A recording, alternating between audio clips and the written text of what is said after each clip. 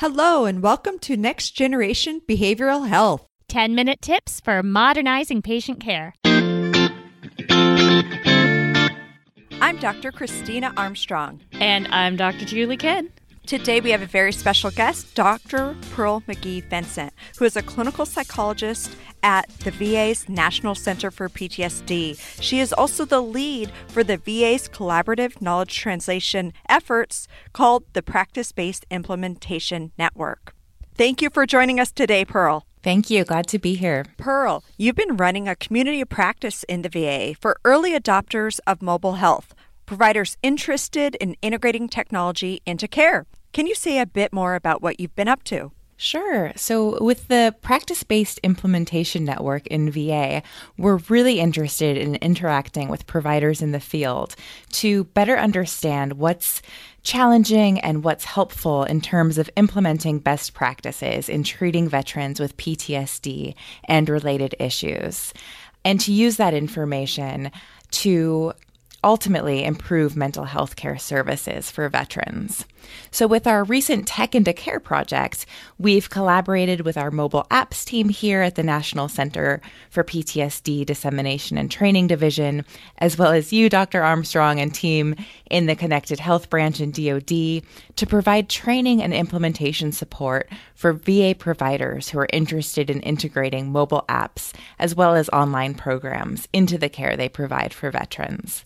And one of the things that we underscore is that apps do not replace treatment. These are not meant to substitute treatment with a provider when treatment is indicated, but that the apps can really yield a number of potential benefits in terms of between session skills practice and self-monitoring and having instant access to coping tools in real time. So even though veterans as well as providers are interested in using mobile apps for mental health and by and large view mental health apps favorably, they're not being integrated into care very often. Why do you think that is? Well, I think part of the issue is that providers need training and support in order to feel comfortable using apps as part of care.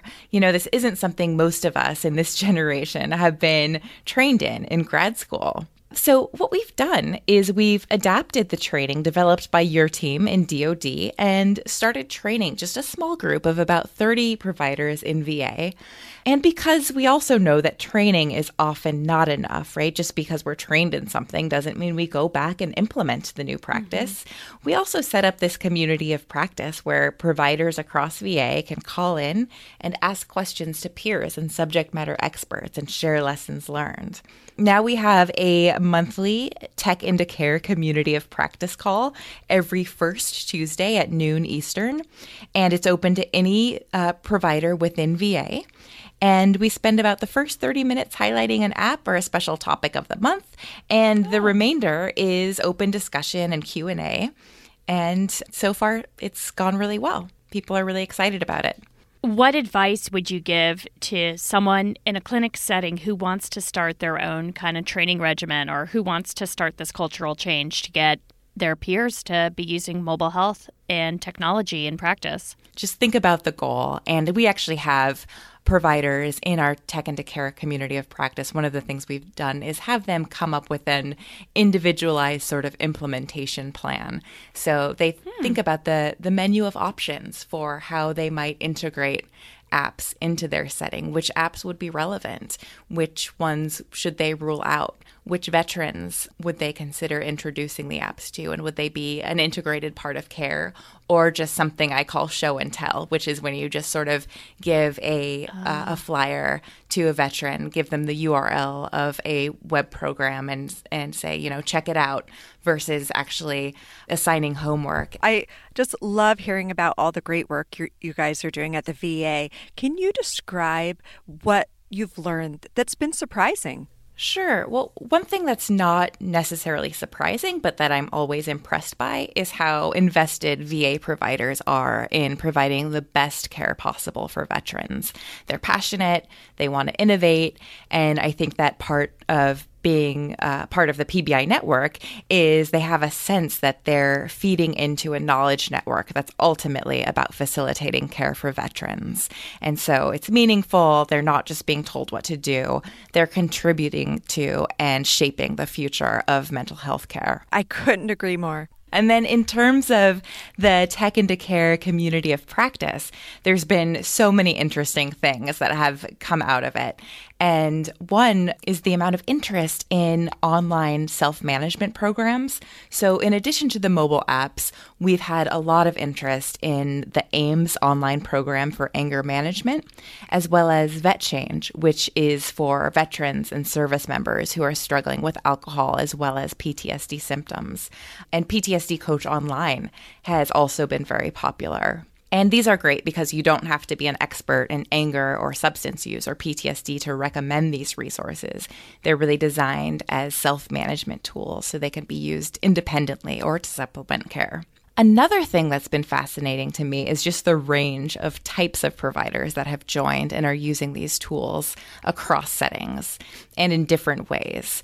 So we have nurses, addictions counselors, MFTs, social workers, psychiatrists, psychologists, peer support specialists, you name it. And it's just a reminder of the range of ways that veterans interact with the system across the continuum of care, and that there's so many opportunities to provide veterans with resources, whether it's a primary care appointment or a home visit, or if they have a preference not to engage in mental health treatment or have subclinical symptoms and want to use apps for self-management.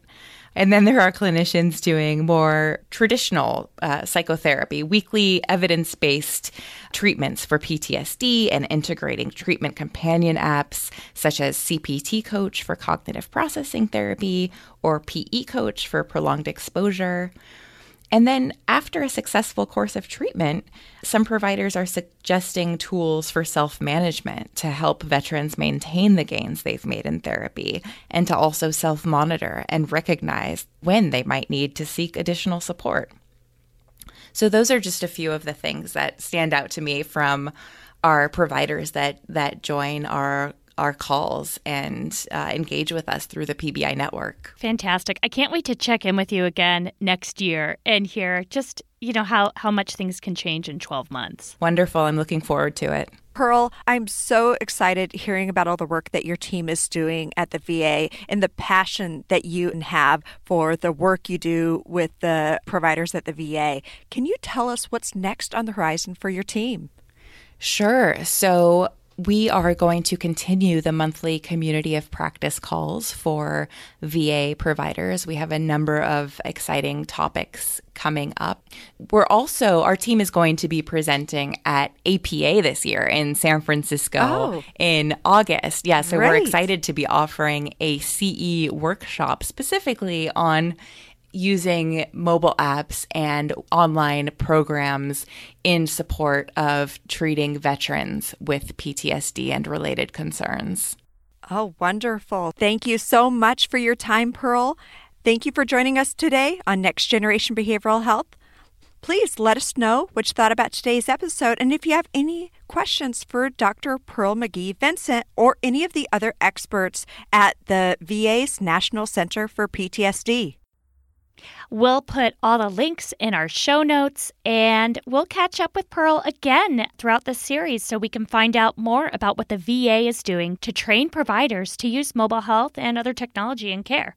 You can connect with us on Facebook and Twitter at Military Health. And you can subscribe to our podcast on iTunes and Google Play. Thank you to all of the listeners that have subscribed already and provided a rating. We appreciate your support. Next Generation Behavioral Health is produced by the Defense Health Agency.